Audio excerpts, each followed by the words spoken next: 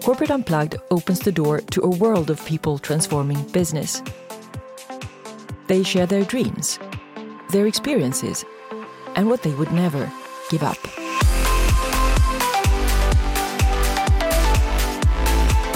Hey everybody, this is Vesna Luca, and you are listening to the Corporate Unplugged podcast for people shaping the future of business. On the show today, John Fullerton, an unconventional economist, impact investor, and writer. And today we'll discuss regenerative economics and the universal patterns and principles that will shape the new economy. So John, welcome to my podcast. Hi Vesna, delighted to be with you today.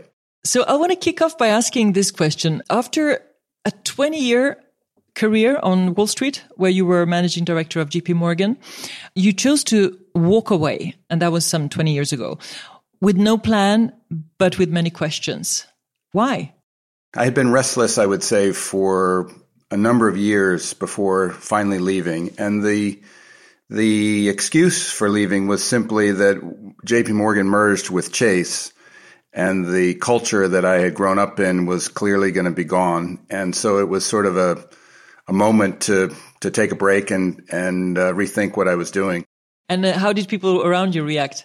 Well, starting with my wife, everyone was a bit concerned. No, I think people that knew me well knew that I was sort of yearning for something different. I had been frustrated with the direction Wall Street was heading, the direction that Morgan was heading, just kind of restless in my own career. So it was sort of an inner voice that was telling me time to leave. In fact, I tried to leave once earlier and they kind of told me go back to work. So it was time. And to understand who John Fullerton is, I think it's always good to ask, what is your passion? That thing which you're also willing to suffer for if needed. Well, my passion today is this sort of once in many centuries, I believe, transformation that we're now in the process of. And I think it's becoming more and more evident that we're in the middle of something very, very big. Certainly bigger than anything in our lifetimes, but I believe bigger than anything since the shift from medieval age to the modern age. So my passion is really to help try to make sense of this and help try to direct our economy in a direction that actually can work for both people and the planet, but in a serious way, not in a kind of at the edges incremental way, which is what most of the sustainability conversation has been reduced to, unfortunately. And you work at a Capital Institute that you founded, and it's all, if I understood it well, about a real bold reimagination of economics and finance. How can we use that muscle in service to life, right? At its core, it's the challenge that we run the world on an economy that's dependent on exponential growth, and yet we live on a finite planet. And so there's a physics problem, and all of the issues we experience now, from climate change to biodiversity loss, but also to the inequality crisis, these are all symptoms of an economic system that is, in a sense, no longer fit for purpose. And it's not about capitalism versus socialism. It's a much deeper issue than that. And so Capital Institute was really a place I set up to convene and engage with this question, because I found the universities were woefully inadequate in terms of what they were doing and how they were wrestling with this question, or even if they were even aware of the question. It was really just a place to begin the inquiry. Imagine 10 years from now, 2032. What's the future you wish to see then? How does it look like and how does it feel like? Who's there? What's happening? Many more people were awake to the scale of the challenge and to the implications for the profound change that was needed. And the old kind of institutional rigidities would be rapidly breaking down, which would release energy and potential for a much more intelligent, aligned with life's principles way of organizing society. But I think we'll be in the thick of it in 10 years. In what actionable way do you help via the work you're doing? As the crises deepen, we're innately eager to act for good reason. And yet, if I had to distill the essence of my work, it would be to help us pause before we act so that we act intelligently. And I think, part of the problem is that we're trapped in this reductionist problem-solving mindset, and we're eager to solve problems and act. But without a more holistic understanding of the issues, including the profound challenge of exponential growth on a finite planet, that there is no action that we can take that will address that issue without addressing that issue. And the actions we're taking, unfortunately, often make the issue worse.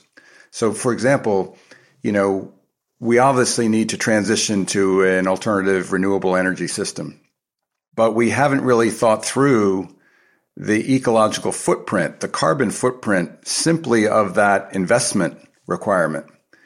And if we're already breaching the boundaries of the planet, we need to actually make more room to mine the materials, to move the materials, to cement the windmills in place, to the metal to put up the solar panels. All of that has a footprint. And if we're out of footprint, we need to acknowledge that we need to find that, in a sense, space, that footprint from somewhere else in order to do the transition we must do. But none of us are talking about that. We're talking about this investment challenge as all we need to do is mobilize the money and everything will be good. Well, that's true. We need to mobilize the money. But we also need to accelerate the reduction in our footprint from other areas in order to make room for that. And, there are just endless examples of our problem solving getting us into deeper problems than the problems we were trying to solve. And, the example that is somewhat controversial, but I always like to point out is the Green Revolution. What we've done in industrial agriculture without meaning to, without understanding it, is we've quote unquote solved or worked, significantly on the quote unquote poverty problem, but at the expense of massively exacerbating the climate change problem. And yet we didn't understand that when we pursued the Green Revolution because we didn't understand the important role that the soils play in sequestering carbon. And now we've turned massive areas of grasslands and farmland into sources of carbon when naturally they work as sinks of carbon. And because they're so vast, small changes in that vast amount of landscape has a systemic impact on the net carbon in the atmosphere. So we're solving problems and creating bigger problems. And so my plea to us is to slow down and learn to think in a more holistic way and see these issues holistically and interconnectedly. And then we act with urgency. Your work is very much guided by the universal patterns and principles that describe how literally all healthy living systems we have around us sustain themselves in the real world. And that they actually work. But how can you give an example of how does it work? And also, have we been like sleepwalking in the sense that if it's there to read from the healthy living systems around us, how come we've invented something else? That's a great question. Well, let me start with an example. So there are no living systems. Life itself is immensely complex, and it's impossible to reduce it to a finite number of principles or qualities. Just to clarify, when I use the word principle, I don't mean ethical principle. I mean descriptive principle. Like there are laws of gravity, and there are first principles of how life works, like the importance of a healthy metabolism, healthy inputs, healthy circulation, healthy outputs is a description of any healthy living system. So for me, the principle I talk about is robust circulation. So that's what I mean by principle. I might use another principle that I talk about that most people that have thought about how living systems work would certainly agree is this notion of right relationship or relationships of mutuality or reciprocity, which is a principle that most indigenous cultures would would hold up as fundamental. Right relationship doesn't mean compete to the death. It means collaborate and work in proper, healthy, mutually beneficial relationships. So, for example, our feet don't compete with our arms for circulation of oxygen. They're both working in right relationship with each other in order for our human body to thrive. But we've landed on this idea of a competitive capitalist system where competition is the core idea. And it turns out in nature, in living systems, different species compete with each other until they can find their own little niche where they can collaborate and not have to compete. So actually, competition is sort of an immature stage of nature. And of course, there's still competition in nature. It's not a either or thing, but the giraffe has a long neck so it doesn't have to compete with a zebra for food. And so when Darwin used the phrase survival of the fittest, which actually he didn't coin that term, but when he did use it, what he meant was survival of the one who fits best into the system, like a puzzle fits into, it finds its place in the system. And yet we've been taught in school, and we were taught on the soccer pitch or the football pitch, that competition is our innate nature. Well, that turns out to simply be wrong. And yet we play the game of economics as if it's a massive competition. And you could argue the natural extension of competition is war. And if one operates in a very competitive industry like finance or really any big mature business now, it can feel like war. It certainly feels violent. But that's because we pursue scale and growth and bigness as a goal rather than well-being or something that's more collaborative. And how we shift our mindset to fall in line with the way life actually works is not a trivial challenge, but that's the challenge I've chosen to work on. So is a lot of your work geared towards making people kind of understand the bigger whole and how it's all interconnected rather than saying, do this, do that? Yeah, and I also have learned that I can't make people do anything. The way I would describe it is that there's an invitation for people who innately sense something is profoundly wrong. And the invitation is to come and explore this with us in a sort of a discovery journey, because we don't have all the answers. But there's a fundamental fork in the road between carrying on with this competitive extractive paradigm we're in and trying to soften the edges a bit. A lot of people are working on that. A lot of that work is vitally important because if nothing else, it buys us more time. It makes things less destructive.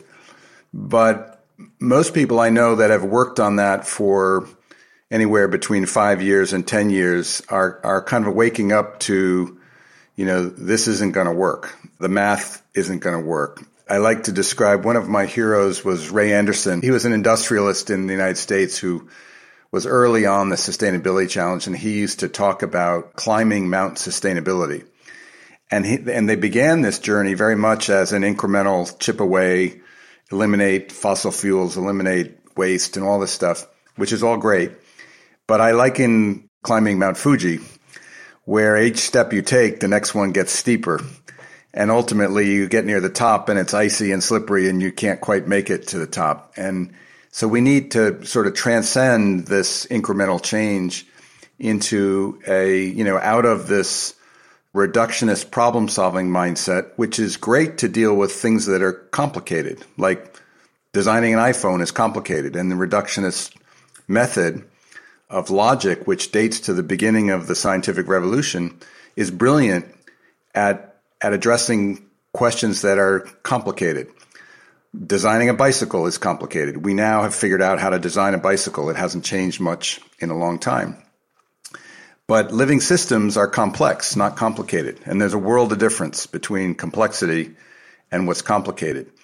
And complexity can't be predicted. The future is unknowable. Everything's connected to everything.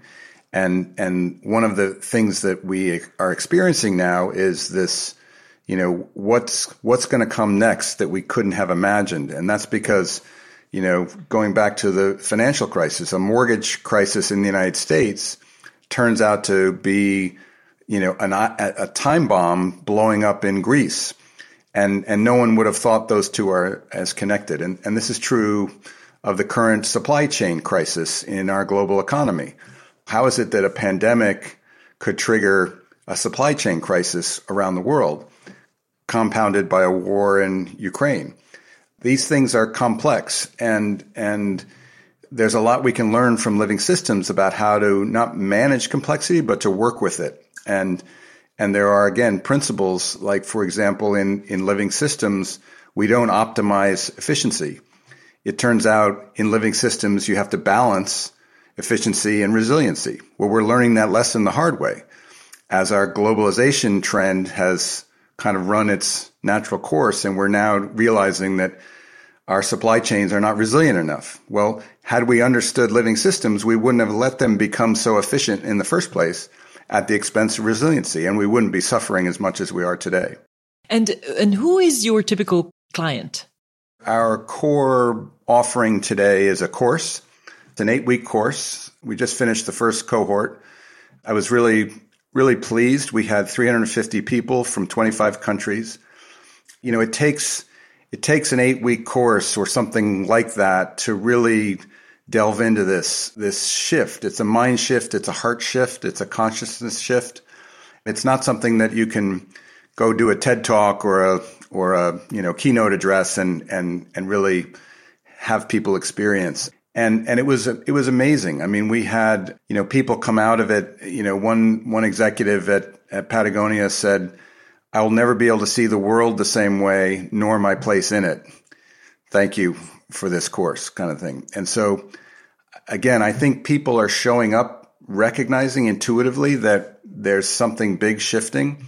The word regeneration is now kind of a buzzword in the business community, but regeneration is not just a different word. Regeneration is the word that explains how it's the process that enables life to be sustainable. It is a process. It's not a law like the law of gravity, but it is a descriptive process of how life sustains itself. And if we're to have an economy that can sustain itself, much less enable humans to thrive, embedded in the biosphere, it strikes me as common sense that we should try to align with this regenerative process that has proven to work in the natural world. Anything that's moving us more in alignment with how life works, I think is directionally correct. And of course, it's not going to happen in 10 years. It's a rest of our lifetime project. Do you see a lot of good washing and greenwashing around you, or do you think there is a tendency that will disappear gradually very soon because it's so transparent in a way? Well, it's interesting, the whole eruption in the ESG space now, the environmental, social, and governance, which is, it's sort of sustainability metrics for corporations initially as a kind of a risk assessment tool. And now I don't know if this is translated. I'm sure it is actually across Europe now, but it's become a hugely controversial topic. But it's just crazy to me because anyone who thought that measuring ESG metrics was going to change the economic system in the first place was not thinking clearly enough. It's of course important to measure sort of non-financial metrics in assessing a corporation's performance and risk. By the way, we need to do the same with the capital flowing out of governments. Governments have a huge role in the global economy, particularly the infrastructure investments they make. And we don't have the concept of ESG for government spending, but we should. In fact, it's probably more fundamental than ESG for many corporations who don't have that big of a footprint. And the ones that do have a big footprint, we don't need metrics. We know oil companies are in the business of selling fossil fuels, and that's all we need to know. Why do we ask Exxon to develop ESG metrics? It's beyond me to understand. But I don't. There is already greenwashing. highlight any individual company, but there's a reconciliation process we need to go through before we can be serious about this. And if you've built a global business on an extractive business model, whether you're selling advertisements on the internet and selling the data to other people, that's extractive, or whether you're a big box store and have gone into communities and essentially gutted the local economy in order to compete with the less, quote unquote, less efficient merchants. All of these business models were reductionist and therefore effective in a narrow context of optimizing, call it shareholder value for a long period of time. But they've gutted much of what's actually important, whether it's, in the case of the advertising business models, they've gutted our democracies. And in the case of and by the way, empowered participation is a living system principle.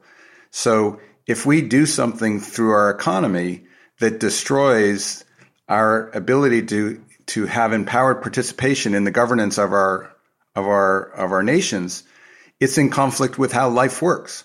Again, going back to our toes are empowered to participate in the circulation of oxygen. That's not just important for our toes, that's important for our whole being.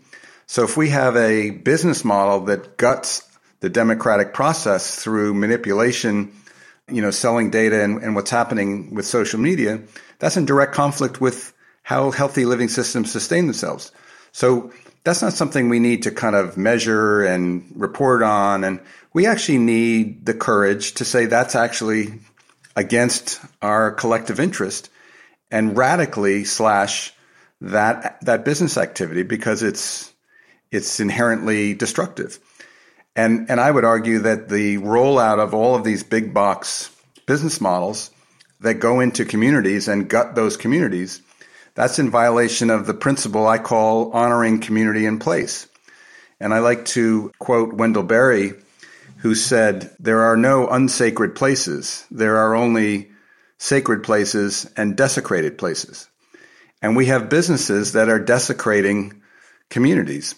And we need before we all talk about regeneration, we need sort of a reconciliation process that says, actually, yes, that we didn't do that because we were bad people. We did that because we were ignorant about how that would affect the health of the whole society. So, depending on the company, our favorite villain, of course, is Exxon, who worked in denial, proactively worked in climate denial for decades. There needs to be a reconciliation of that fact before we can talk about whether Exxon can be a sustainable company. And even if they start investing in wind farms, we need an honest reconciliation, just like, frankly, there was in South Africa as a way to move forward. But if we go back to you, I'm thinking, what transformational points in your life have influenced you the most so far? It's the end of the 20th century, beginning of the 21st century. I walk in and quit my job with no plan on what I'm going to do next. And it would have been roughly March or April of 2001. I decided to take the summer off. The first thing I did was join some friends sailing across the Atlantic Ocean, and we got hit by a humpback whale. And the boat was damaged enough that it had to be rescued by the Canadian Coast Guard. We were 1,000 miles east of Newport, Rhode Island. Coincidentally, I was reading Moby Dick at the time. So that was sort of some kind of a wake-up call from the depths of the ocean. And then the first day, I actually had already been involved in what we now call impact investing while I was still at JP Morgan. And I was investing in education and alternative energy in Morgan Capital. And there's a big movement in the U.S. called the charter school movement, which is essentially privatizing education as a way to bring innovation and capital into a very broken public education system. And so the first meeting I set up for myself after the summer was with a guy who ran a different education company, and his offices were on Lower Broadway in Manhattan. And the meeting was at 9:30 in the morning on a beautiful sunny day that happened to be 9/11. So I was in the subway at downtown near Brooklyn Bridge when the first plane hit. And I got to the street from the subway a second after the second plane hit. And it was close enough that it was a very different experience than watching it on TV. And it took me all day to get home. And I had my kids were all pretty young at the time. So here I was, unemployed, didn't know what I wanted to do, didn't know why I didn't want to do what I used to do. I'd been hit by a whale, and now I experienced this all in the course of, a few months. And it was the turn of the century. The 9/11 experience pushed me into what I call sort of a deep think period. I just started voraciously reading books and started learning about all the stuff that I was completely ignorant about, beginning with the fact that there's that the ecological crisis was one interconnected crisis, not, save the whales was connected to save the owls, was connected to climate change. And I didn't know anything about climate change, but in the years following that, learned about it. And I learned there was something called complexity science. I'd never heard of that before, but it turns out you can go to MIT and get a PhD in complexity science. It just opened my eyes to a whole world that I was completely ignorant of. And just a few years later, this kind of financial crisis hit, right? Yeah, it's sort of ironic. So I started writing about this, and I didn't know what I was saying yet, but I was questioning the core tenets of capitalism, but it wasn't about capitalism versus socialism. It was much deeper than that. And then the financial crisis happened. And so all of a sudden my friends said, oh, you must not be crazy after all. But in fact, the financial crisis was really had little to do with the issues I was really wrestling with. One way to think about the financial crisis, other than it was built on a lot of mortgage fraud, but there was, again, this pursuit of efficiency of capital. It was conceived, we assumed that if you could get super liquid capital markets and reduce the cost of a mortgage for everybody, including people that couldn't afford the mortgage, that had to be good because that was more efficient. And the economists all celebrate efficiency. But we did that at the expense of resiliency again. And I can show you a diagram that shows from real data that living systems balance efficiency and resiliency. So the core principle is balance. And we know that from all kinds of parts of our lives. The balance of masculine and feminine energy obviously is essential to a healthy society. But we have an economy that's dominated by masculine energy, and turns out that's not working out so well. And you don't fix that by, putting a few women on the board and ticking a box and saying you've solved your masculine feminine energy problem, because, in order to survive in the corporate world, you need to largely behave in a very aggressive, competitive, masculine way. And that doesn't mean women can't be competitive. I'm not saying that, but we all have, men and women have both a masculine and a feminine energy, and they're out of balance in our economy, and it's causing a lot of destruction. If you would assume that you have all doors open to you and all kinds of resources available, what would you kind of rush to innovate or change, be it in the world that you're operating in right now or elsewhere? If you had the magic wand kind of thing. The magic wand, king for the day, yes. King of the world. Yeah.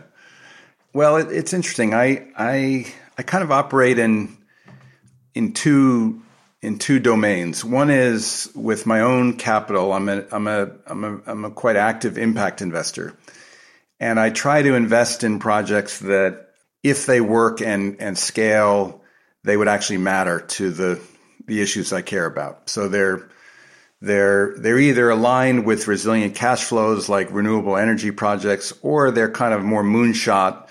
Boy, if this idea could replicate across the world, it would have a huge systemic impact. And I could give you a couple examples of those. So on the one hand, I would say, boy, if I had, real money, like $1 billion, I could do what I'm currently doing at much larger scale. And I was asked once when I was giving a talk on my sort of regenerative investment approach, someone said, well, would it matter if pension funds did what you do?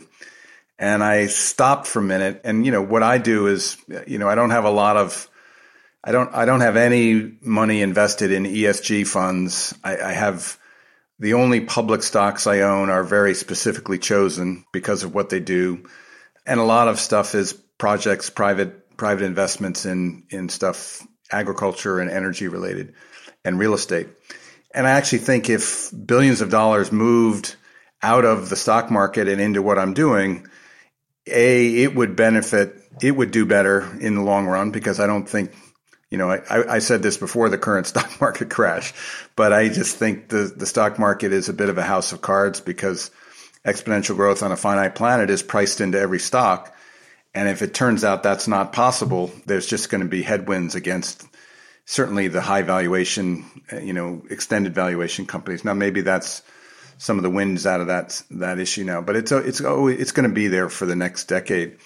Of course, there are going to be many innovative companies that are public that will do great, but the overall market is going to be facing headwind. So one answer to your question is, boy, if I had real capital, just do what I'm doing on a much vaster scale. But honestly, I think the most important thing that I'm doing is I'm part of a group of people, no one's going to do this on their own, that are helping to shine the light on a new story.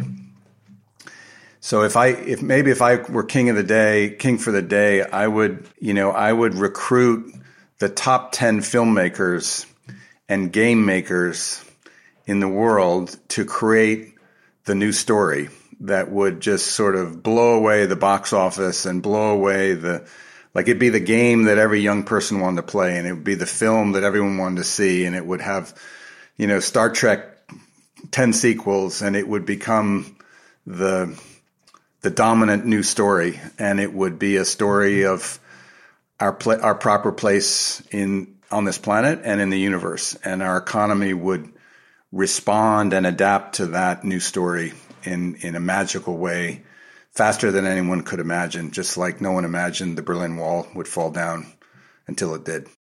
And if it's possible, as let's say a teaser, what is that narrative that would come through these films, for example?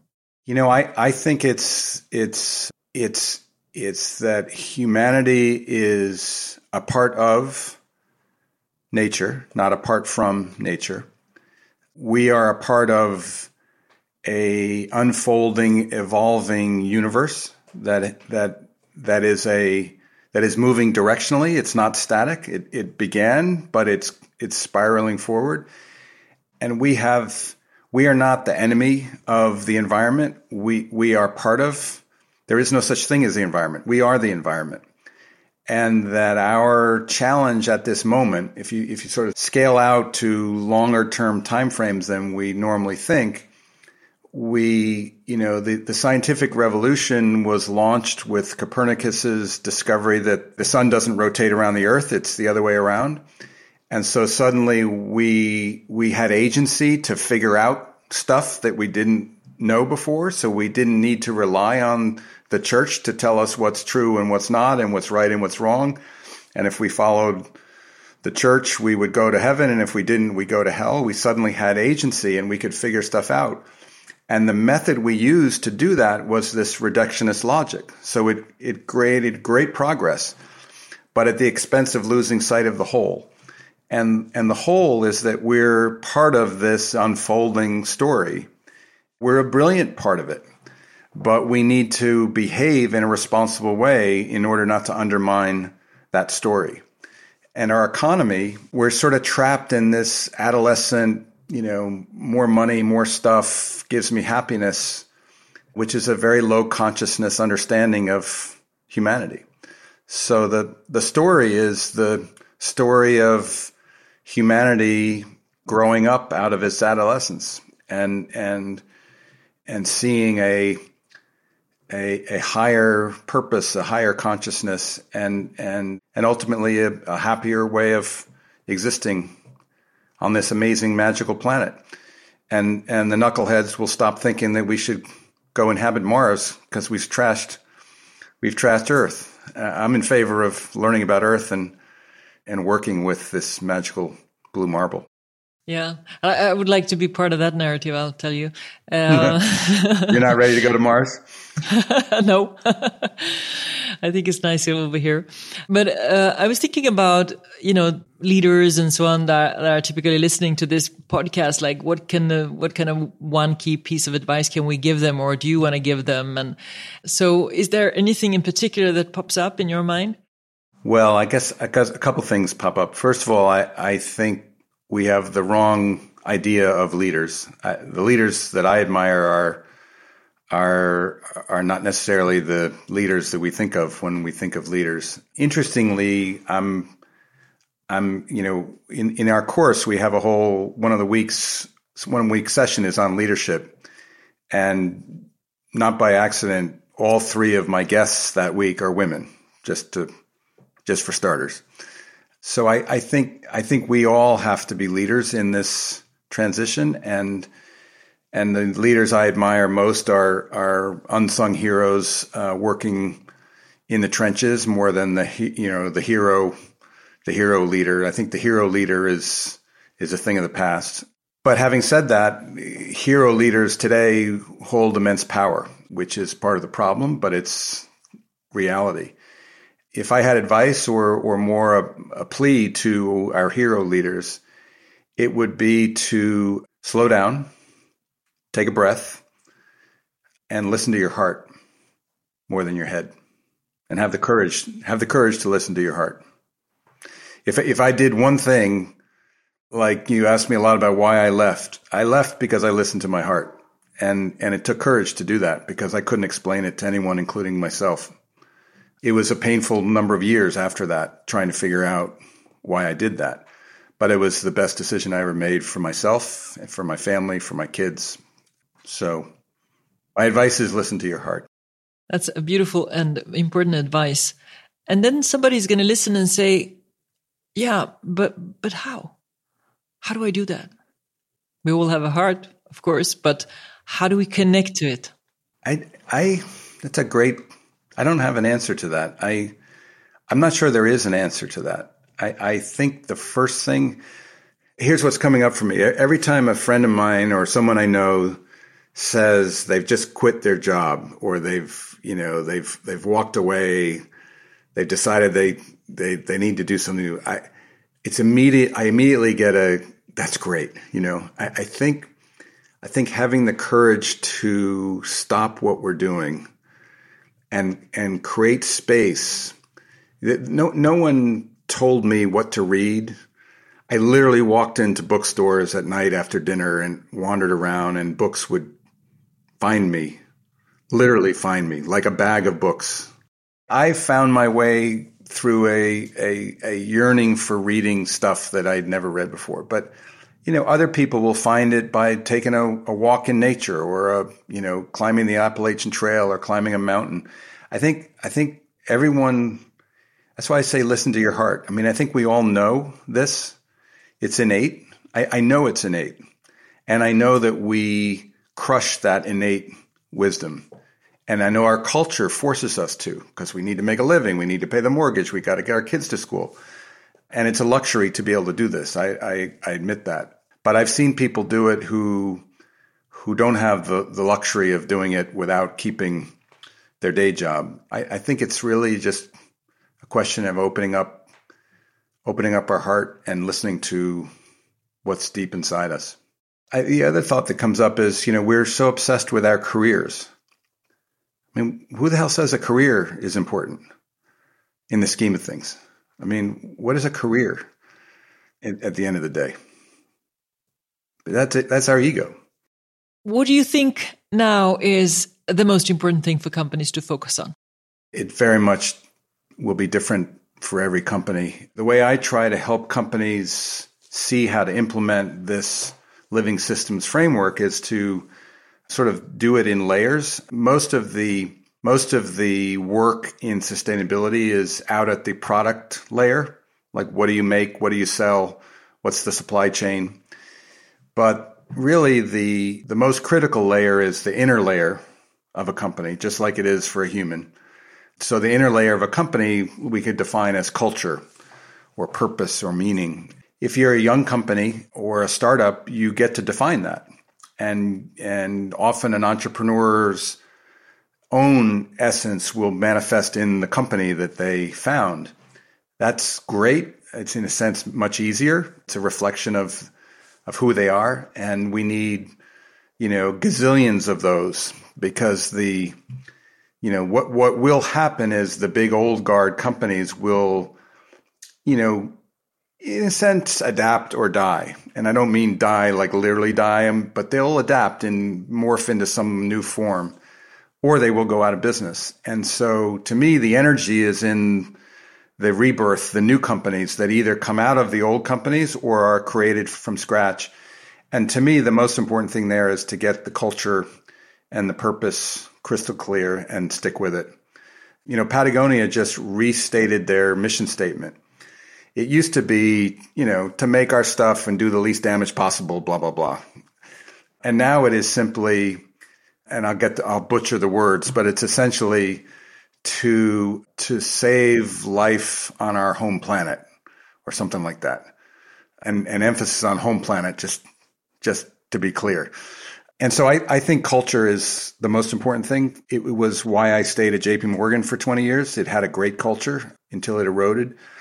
But then there's layers, the next layer would be governance. And, the governance work we've done, there's a huge amount of effort we need to think about what governing global corporations, the responsibility that goes with that. And with all the talk of ESG and balancing boards with some diversity candidates, we're nowhere in terms of governance of institutions that are literally destroying life as we know it on this planet, and all in the guise of, but we have a responsibility to shareholders. I mean, that whole thing needs to be rethought. And then there's the capital structure of a company and what the capital structure enables it to do. If you think about leveraged buyouts, they massively increase the brittleness of a company. They decrease resiliency. So, we tax subsidize something that causes corporations to become less resilient right at the time when we need them to be much more resilient. That needs to be rethought. And then finally, you get to the products and services. So, there's lifetimes of work to be done. But to me, it begins with getting a clear compass on what this regenerative process implies for an enterprise. So my final question to you, John, is this one. What do you think the world needs most at this time? I think it's this awakening. I think we're stuck in a way of being and doing and running around, and I think the pandemic has sort of shocked us all into pausing and rethinking. And in many ways, despite all of the pain and suffering and agony that it created, maybe what the world needed now was a pandemic to wake up, help us wake up. So the universe has delivered to us just what we need. I suspect that'll continue to happen. Yeah, I agree. I mean, it's not good that we have all these problems, but they for sure will wake us up. And I think in general that what we need is like this missing a voice from people who care and who say very clearly and loudly that we have to do something about economic equality, education, and the environment. But if we let these three things go in the wrong direction, nothing else will matter very much, right? Mm-hmm. Exactly. So John, how was it to be on the podcast? Oh, it was wonderful. I enjoy doing these conversations much more than standing on a stage and pontificating. So thank you for including me. I was excited to see the list of folks that have come before me. I could easily spend days listening to many of the great voices you have. Thanks for being on the show. Thanks for sharing. And to find out more, you'll find links and show notes on corporateunplugged.com. So thanks for listening. And to make it easy for you to find and listen to this show again, subscribe on your favorite podcast app. And please share this episode with one person you know would benefit from hearing it. Please rate and review this podcast if you enjoyed it. I'm Vesna Luca, and you've been listening to Corporate Unplugged. And until next time, live with purpose and remember to unplug. Ciao.